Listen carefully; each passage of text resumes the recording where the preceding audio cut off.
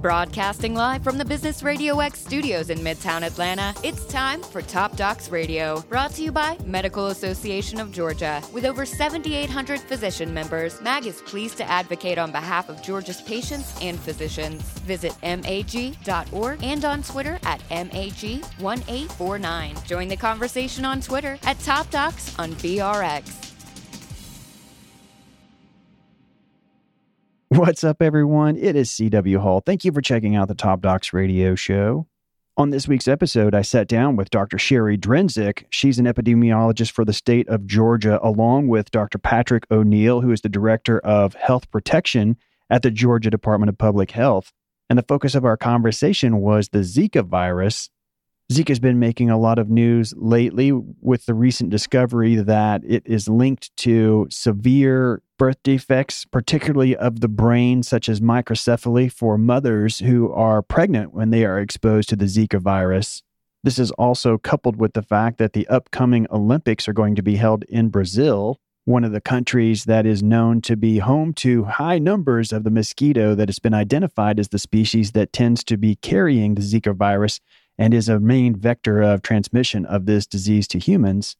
Dr. Drensick and Dr. O'Neill shared some excellent information for both physicians as well as residents in the community, helping them understand better how to identify it when a patient is positive for the Zika virus, what to do in those instances, tests that are suggested for a given set of symptoms and circumstances, as well as some great information about what we can do around our homes or if we're traveling to minimize the risk that we're going to be exposed to the Zika virus due to bites by mosquitoes, understanding just how important community awareness is around issues like the Zika virus and what we can do to prevent it or treat it when it does occur. I was happy to have the opportunity to share this information with you, so let's get to it. Stick around for the full interview with Dr. Sherry Drensick and Dr. Patrick O'Neill talking about Zika.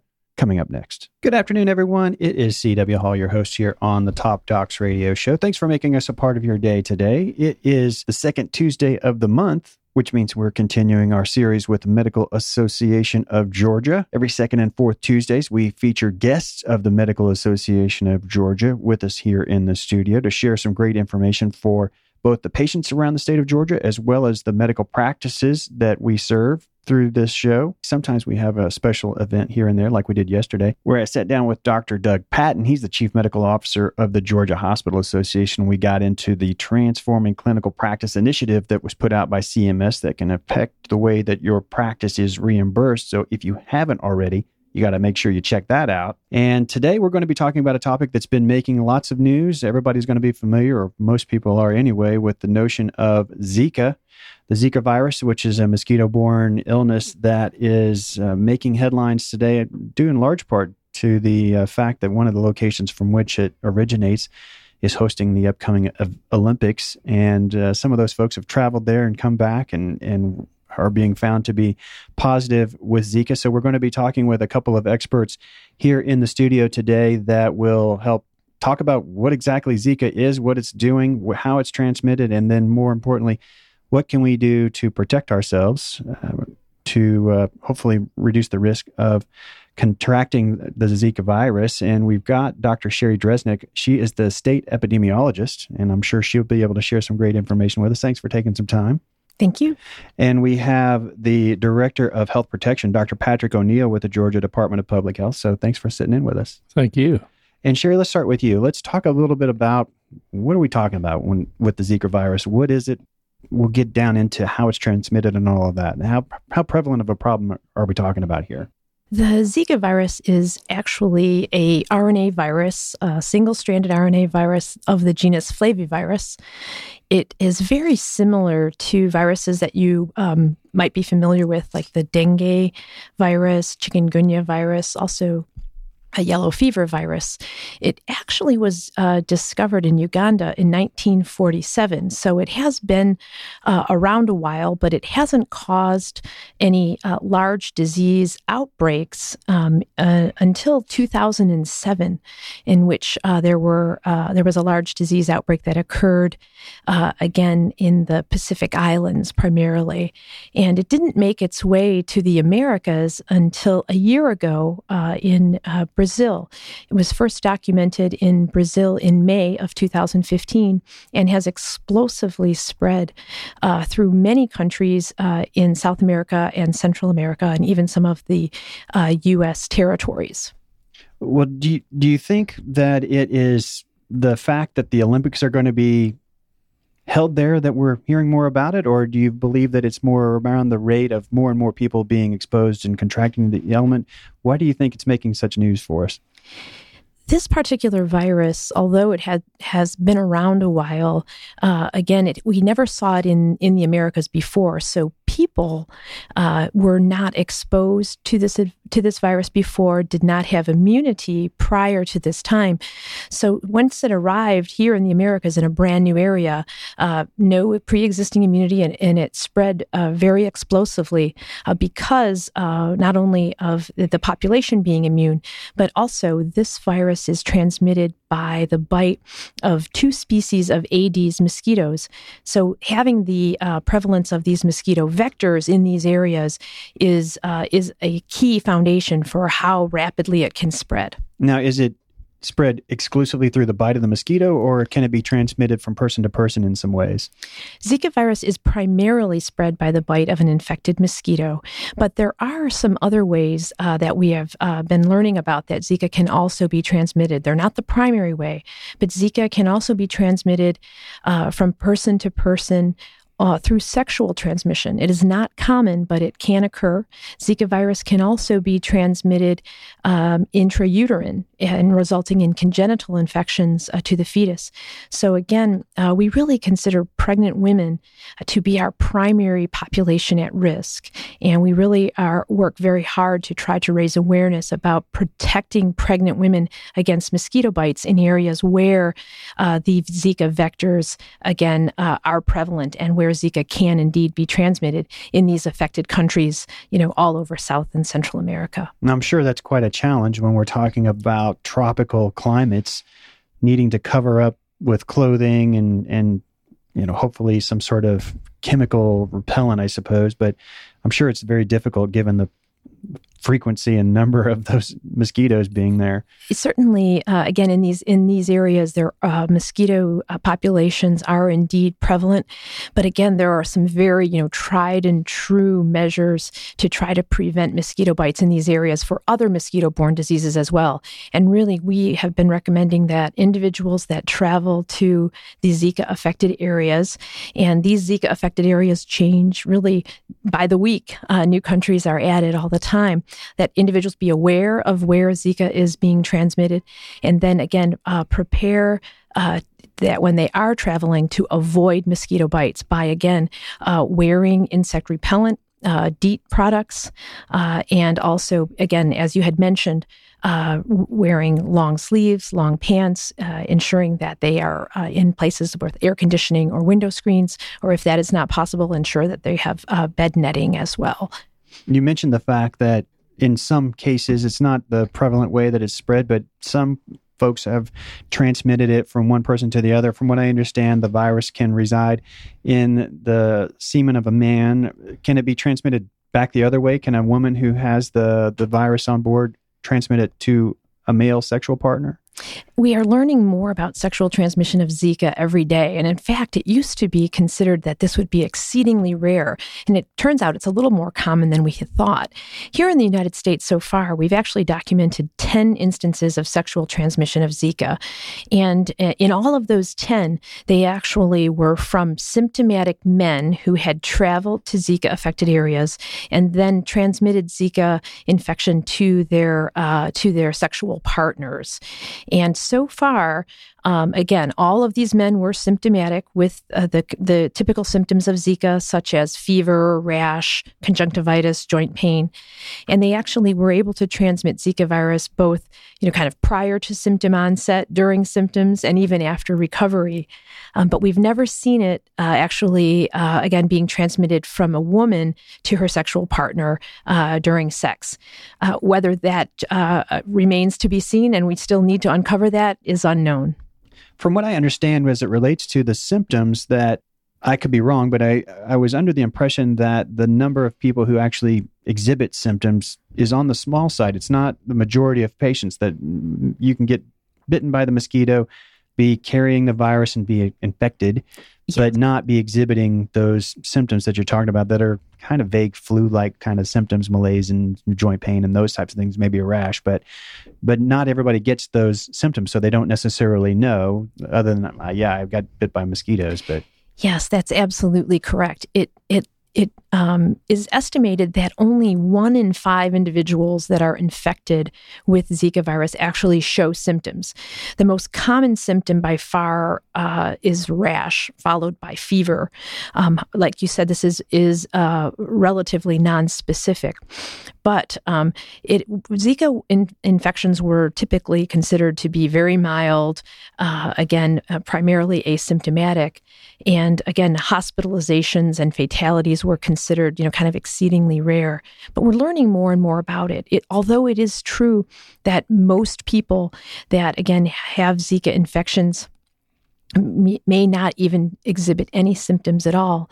What we've learned during the course of this outbreak is that Zika infections can indeed have some very serious complications, particularly in pregnant women. And so it's not at all the sort of mild disease that, again, one may pass out of hand and not worry about. It's very serious for the population at risk that we mentioned earlier, which is pregnant women. The key is reducing risk in pregnant women.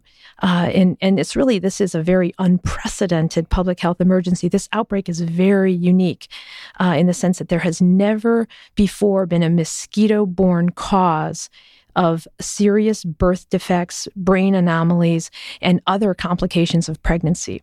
And it's been more than 50 years since we've even seen an infectious cause of these things. So it's very unique. Microcephaly being one of the big ones. And I suppose if they don't develop full-blown microcephaly, I guess they can have probably developmental issues that are related to damage to the brain while they were in utero. It turns out that Zika virus itself is what we call a neurotropic virus, so it has affinity to infect cells of the neurologic system.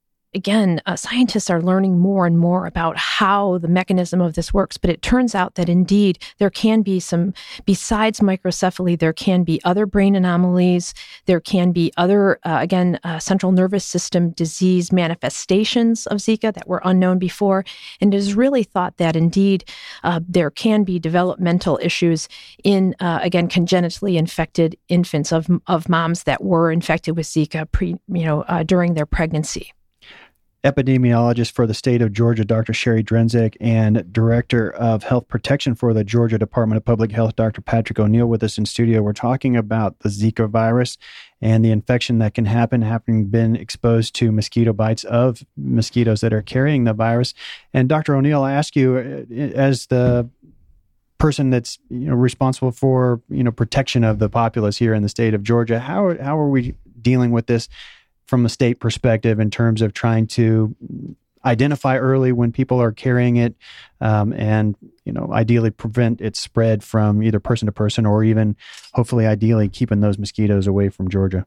We're doing several things actually in preparation for this, and I think right now the most important strategy that we have is to minimize the likelihood of bites by the mosquito.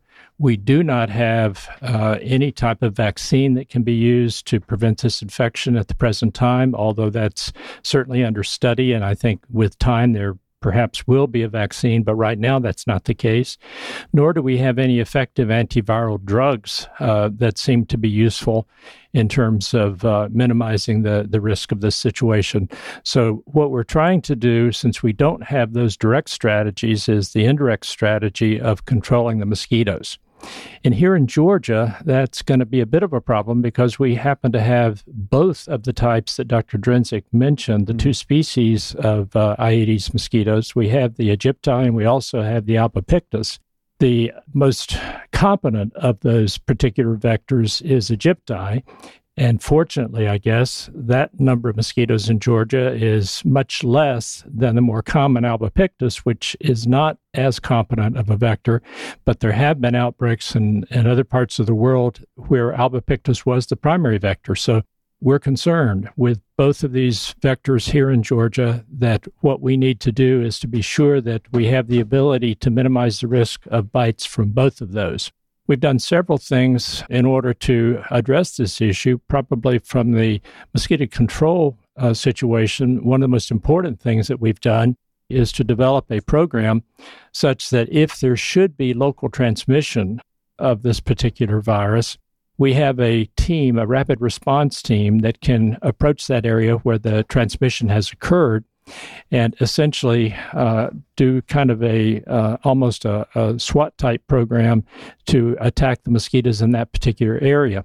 We are very concerned that right now we don't have the virus in the Georgia mosquitoes, but with all of the folks that have been in countries where Zika is prevalent, and those folks returning to the United States, and certainly through Georgia, since we have the busiest airport in the world, our concern is that someone will come in with that virus in their bloodstream, be bitten by one of our mosquitoes, and that mosquito will then start to carry the virus. And those mosquitoes tend to live about a month, so there's an opportunity for a lot of spread during that period of time. So everything that we can do to minimize the chances of people bringing the virus into the Georgia population of mosquitoes is part of our strategy. And it's not only a rapid response when we have transmission, but it's also general mosquito surveillance, knowing where the different types of mosquitoes are. And there are many, many types of mosquitoes, obviously. So we're watching particularly for these two particular types. We will be doing surveillance across the state. We're in the process right now of bringing aboard additional mosquito vector individuals that will essentially be doing surveillance, as well as will become part of a rapid response team should transmission occur. We hope to cover the entire state with these teams. Some of the team members are part of our rapid response environmental health teams already in place that we've had for a number of years. And then some will be augmented by the new folks that we're bringing aboard as part of the special efforts against Zika. So right now, the majority of the Georgia efforts in terms of minimizing the risk for Zika involve the mosquito situation. We also have a tremendously important educational effort underway because we want folks that either are going abroad to countries that do have the ability to see a lot of Zika cases to know that they need to protect themselves while they're there. And we've been extraordinarily impressed with the folks at Hartsfield-Jackson Airport on the international flights that are going to those countries. Particularly, the airport has been especially keen to allow us to put signage throughout the airport indicating what folks should do when they travel to those countries. All the things that you and Dr. Drinzik spoke about in terms of keeping much of the body covered if possible and using mosquito repellents containing 20 to 30% DEET on exposed areas are really critically important while individuals are there. And many, many vendors at Hartsfield-Jackson have actually agreed to stock the mosquito repellents that essentially have been viewed as appropriate repellents by the Environmental Protection Agency. And in other countries, we don't know all the time that their repellents really meet those standards. So we're encouraging people through the educational campaign to purchase their mosquito repellents before they leave. And then the other interesting thing is on return, because after people return, understanding that they may be totally asymptomatic, not know they have Zika, we're asking everyone returning from those countries to continue to use repellent up to 3 weeks after return. And the reason for the 3 weeks is that we know that the Zika virus will essentially remain in the bloodstream, usually for about a week, once one contracts it. So just to be really sure that no one is going to bring it in and spread it, we're saying, go ahead and use your repellent for about 3 weeks after you return, so that if you are bitten, or if you are attacked by mosquitoes, you're not likely to be bitten because the repellent will tend to detract from that. And not only using the repellent on the exposed parts of the skin, but even on clothing. The clothing can be penetrated with various types of agents that will retard the likelihood of mosquitoes landing on the clothing too. So all those things are important. But the other area that's equally important from an educational perspective is to think about children. Although we do recommend the repellent for pregnant women and for virtually all age groups except infants that are 2 months of age or under. We are not at all comfortable using the repellent during that stage of life. So that means that folks have to take special precautions to protect their infants without being able to use mosquito repellent if they are 2 months of age or younger. So all of that is essentially a summary of our major strategy right now, since we don't have specific ways of preventing the disease with vaccines or with antiviral drug treatment. Our key strategy is to minimize the likelihood of mosquito bites. So how effective is DEET as a repellent in terms of keeping them from biting you? Are there still going to be some that are just hungry enough they're going to bite you anyway, or is it one of those that's effective enough that when you're wearing one of those products that you mentioned that had 20 to 30% DEET contained in it, that it's pretty effective at keeping them away? It's very effective. Obviously, there are always exceptions. I don't think that you can say that anything is 100% effective, but certainly the recommended percentage of DEET, the 20 to 30% of the mosquito repellents containing DEET, is known to be very effective in preventing mosquito bites. You talked about the rapid response teams. What are they comprised of? What sorts of folks are going to the area when we've identified somebody's been someone's in Georgia that's been known now to be infected by the virus? Who all is going to deal with that? The rapid response teams are made up of environmental health specialists, which we have basically in all districts, all public health districts throughout the state of Georgia. And these response teams have been in place for a number of years and have been used in other situations. You may recall that we had a previous problem with West Nile virus here in Georgia, as well as many other states. And utilizing our rapid response teams at that time was important as well. But these folks are trained to deal with various types of environmental hazards. So they can be used for many, many different purposes. And the teams are made up of multiple individuals, usually anywhere between 6 and 12 individuals on the rapid response teams. And they're scattered pretty much so that all parts of the state of Georgia are covered. And when they get there, what are they focused on doing? They're focused on, it depends upon what they're called in for example. And one of the most important things would be a response to a known transmission. And of our greatest concern is local transmission. So if that were to happen, they really would want to go in and see that mosquitoes in that immediate area. And remember, these two particular strains of mosquitoes don't travel very far. We're talking about feet, yards, but we're not talking miles. So covering the area where the transmission has occurred is going to be terribly important, and it has to be done very quickly. So that's why we refer to them as rapid responders.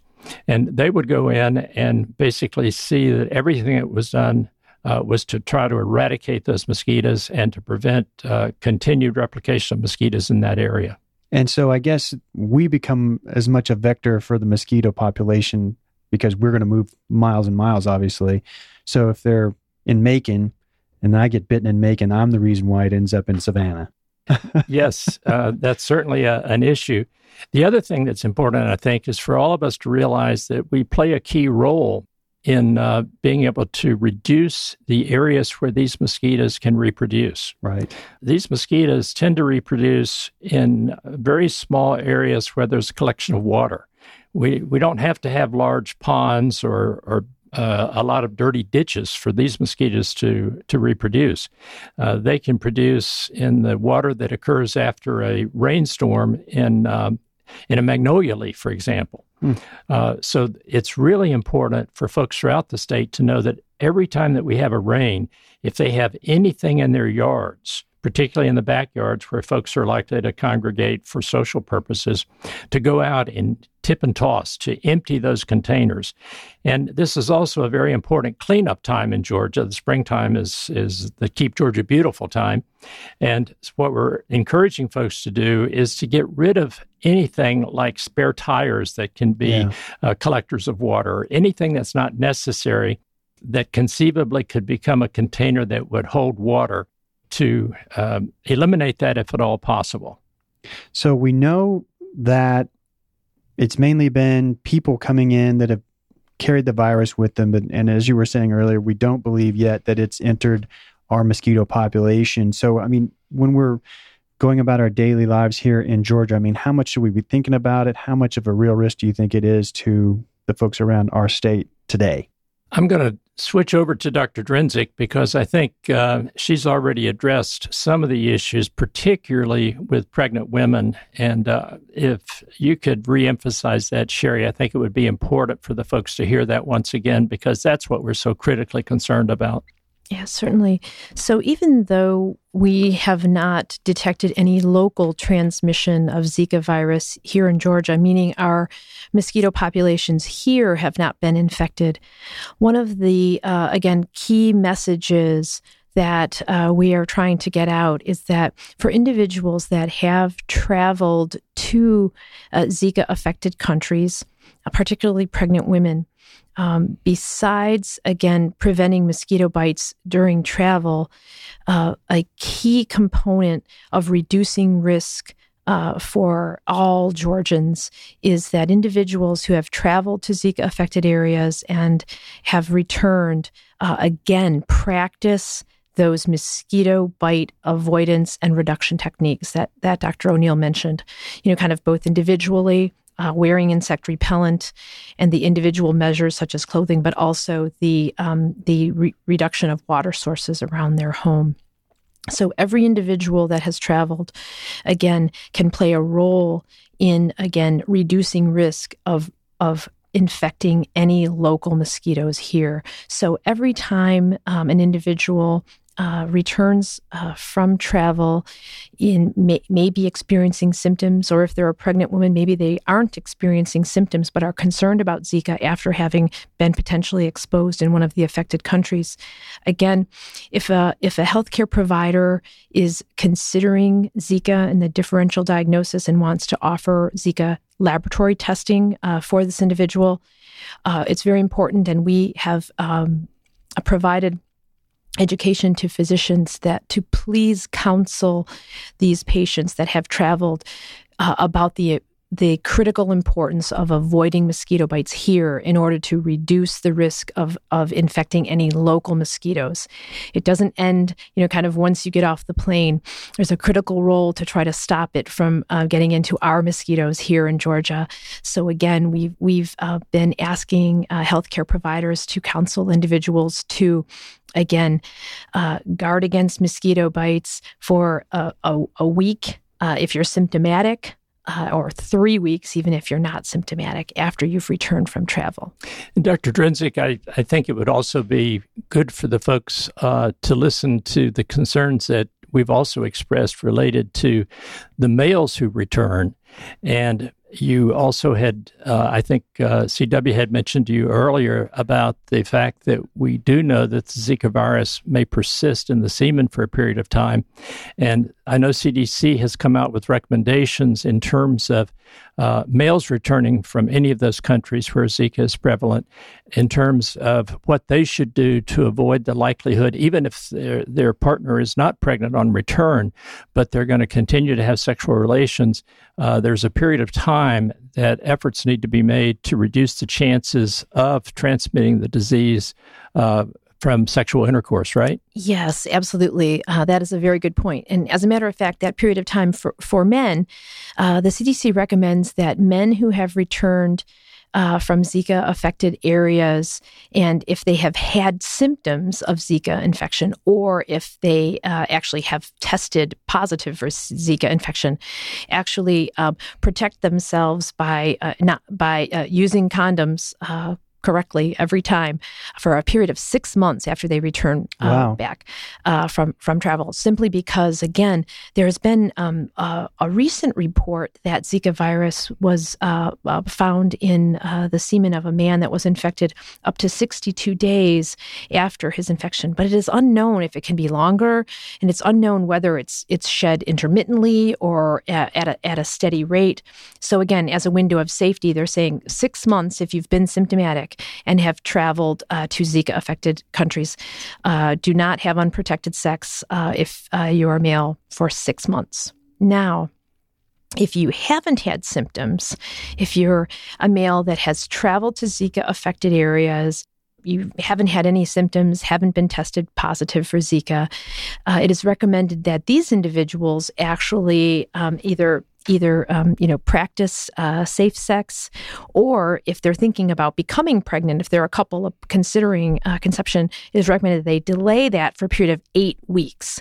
So with symptoms, no unsafe sex for 6 months if you're a male with symptoms, without 8 weeks after you get back if you don't have symptoms. And the same for women that, again, have traveled and returned. It's recommended that women again, that have returned from travel to Zika-affected areas, delay conception if they're thinking about becoming pregnant for a period of 8 weeks after they've gotten back. Now, is the infection diagnosed more by clinical symptoms and clinical history, or is there a blood test of some sort that they're drawing to identify it? Yes, Zika infections are diagnosed in the laboratory, and again, prior to even last week, there were no commercially available laboratory tests at all.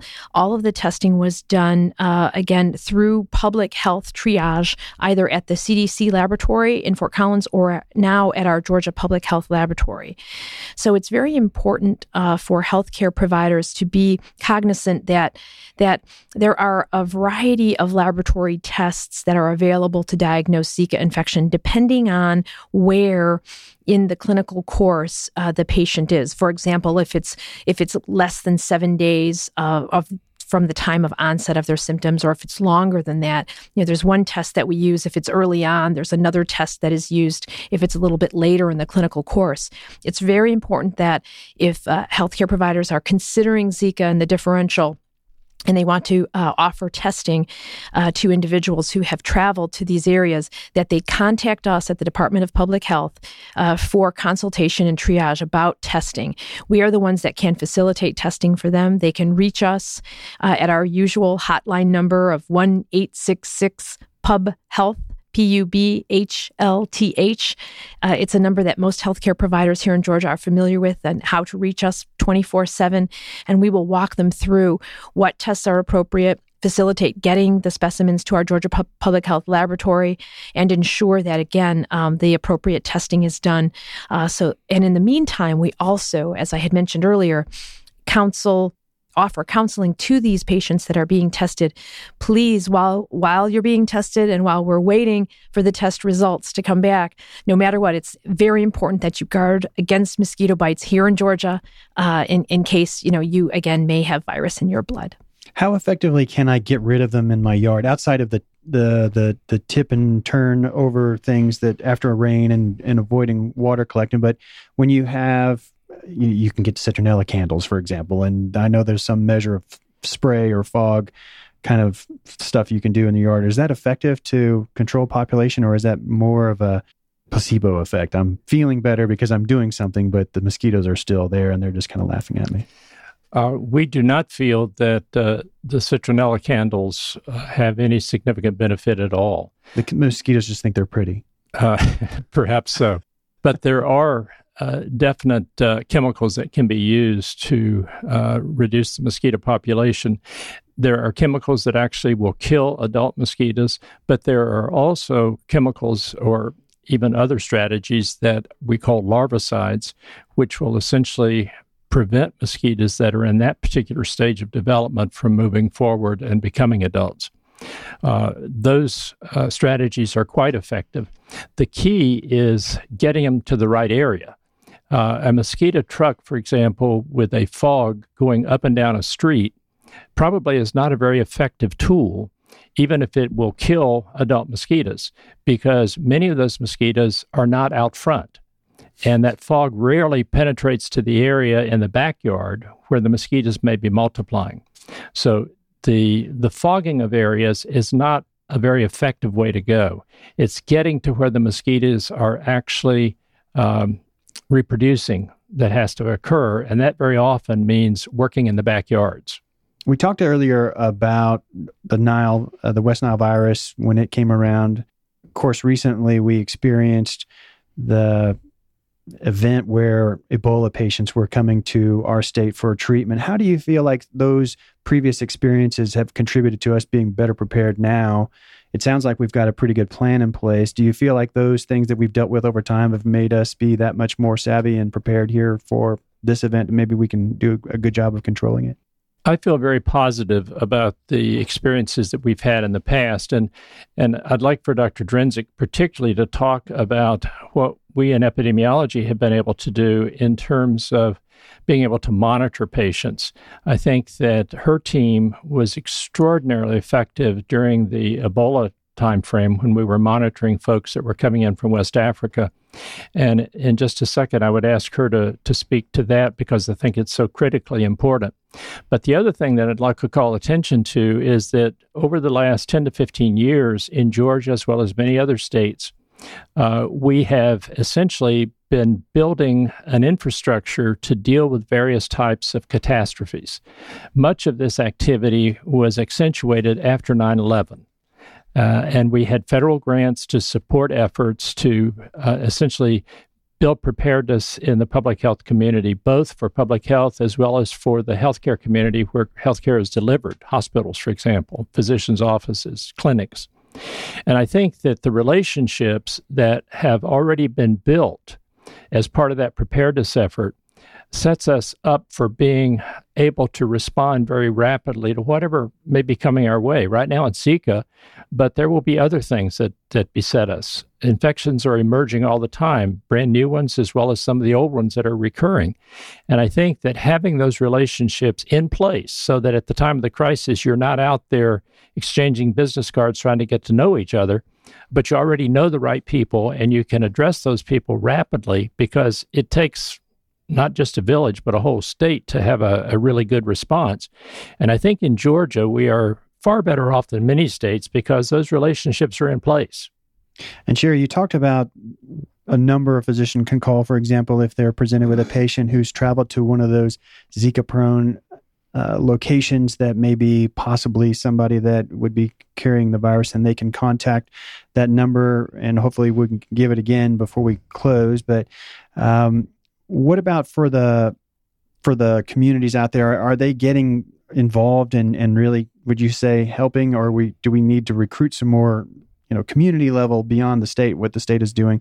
Are those communities out there doing a good job and maybe possibly need to do more as far as alerting their population in their communities that would help this that much more?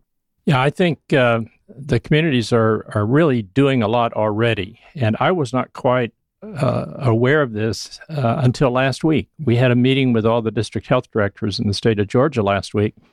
And we had a brainstorming session to ask them, what do we need to do to get our messages out there better? We've created fantastically good messages at the state level. Our director of communications, Nancy Neidham, and her team have just done fabulous work, and you can see that at the Atlanta airport, for example. And we've created messages for all sorts of stakeholders across the state. But creating those messages at the state level is not equal to getting them down to the grassroots level.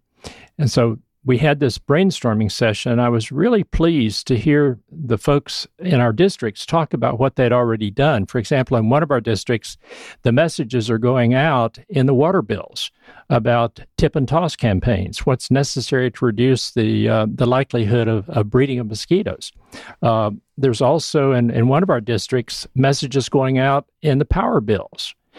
We've also been working with the Association of County Commissioners and asked them on their website to carry all the information that we prepared so that it can get down to the commission levels. Those are policymakers at the local level. That's very important. We've had the opportunity for our entomologist in public health to actually speak at the annual meeting 2 weeks ago in Savannah of county commissioners throughout the state, and make them well aware of our concerns and what needs to be done, and the fact that this messaging has to continue. We've also approached meteorologists in the state. We're asking that after every weather forecast, when they forecast rain, that they close their message by saying, and don't forget to tip and toss after the rain's over. So we're approaching this in numerous ways. We're utilizing the faith-based communities. We're utilizing education.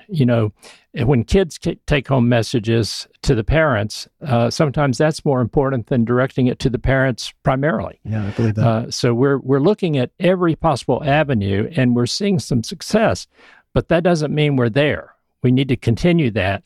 And one of the things that we have to emphasize is that this is going to be ongoing. This isn't something that you do for a couple of weeks and then you forget about it. We've got mosquitoes for months to come. So these efforts must be continued, and we must not allow people to suddenly think, after 2 or 3 weeks, we don't need to do this anymore. This does need to continue. And I think that everything that we can do to strengthen our messages and to be sure that those messages are reaching individuals at the community level is absolutely critical. Where does the folks who aren't a physician need to go to get information about Zika and what they can do to protect themselves further? There are any number of really great places, obviously somewhat biased in terms of our own website, where you can get excellent information in public health. But also CDC has a just plethora of great information about Zika virus worldwide. And as Dr. Drinzik mentioned earlier, we're very concerned because the numbers of countries where the Zika virus is seeming to show up in large numbers continues to change. And I think that the last I heard in the Americas, we had about 36 countries now, and that's just constantly growing. Worldwide, there's something like 45 countries where Zika is very, very prevalent. So we're talking about spread throughout much of the world. And keeping up with where those countries at risk are is going to be critically important. And I think probably the very best way to do that is at the CDC website. And if you want to go to the Georgia Department of Public Health, that one is dph.georgia, spelled out, dph.georgia.gov/Zika, that's Zika, -virus-FAQ. There's a number of different subjects there that will tell you a lot of the things that our experts here today have shared. You can also contact the Georgia Department of Public Health at 404-657-2588, 404-657-2588. And Sherry, what was the number again for a physician if I've got a patient that I want to know which test I should order? It is 1-866-PUB-HEALTH, PUBHLTH, 24/7. Super. And for the folks that haven't been to the MAG website, we're partnered with them here to provide this show to you. You can go to mag.org, get great information about the events going on with the Medical Association of Georgia and the various activities that they're taking part in. I want to say thank you much for sitting in with us in the studio, Sherry and Patrick, joining us to talk about this. I mean, I think it's clearly something that a lot of people need some education about. I don't know that it really got the necessary zeal behind it originally. I think it was just, that's down in Brazil and I'm not going to the Olympics, so I'm good to go. But now that some people are coming back to the country and bringing some virus with them, that there's some risk here that we really need to pay attention to. So you shared some great information. I'm pleased to be here helping you do that. We appreciate it. Much. Thank you for having us. Any final thoughts before we let you all get back to the office? One of the things that I think might be helpful for the folks online to understand, Dr. Drinzik can mention the numbers of folks that she has in her section triage for testing. And I think that number is significant. It's not just in other states, but here in Georgia, Sherry, how many have we had? We have triaged over 800 inquiries from healthcare providers and in regards to suspect patients. We've tested or in the process of testing more than 300 individuals. And again, the majority of those are pregnant women. And we have so far documented 13 positive Zika infections. They were all travel-related, no local transmission here in Georgia, and none were in pregnant women. Oh, that's great. But that's surprising numbers for sure. It's definitely here. it's definitely something we need to pay attention to. It sounds like to me, if you can avoid traveling to those areas while you're pregnant or thought to be possibly pregnant, it might be the wise way to have the greatest measure of prevention for you and your child. But if you have to go, as they were saying earlier, take extensive measures to protect yourself, to prevent the bite of mosquitoes, as they were talking about.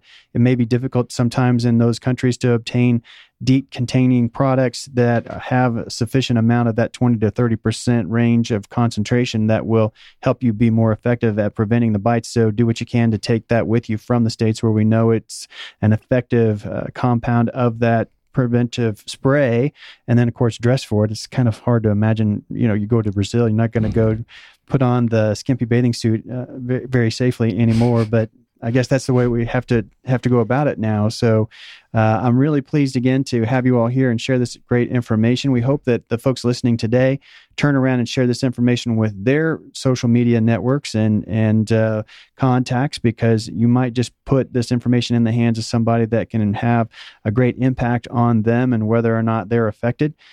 So we want to say thank you in advance to those folks for turning around and sharing this. And I want to say thank you to the partners at Medical Association of Georgia, Tom and Susan, Donald and Lori over there. We really appreciate them making this show possible. And to you folks from the Department of Public Health, thanks so much for sharing this information. Thank you for having us. Everybody out there, we look forward to catching up with you same time, same place next week. We appreciate your time. We'll see you then.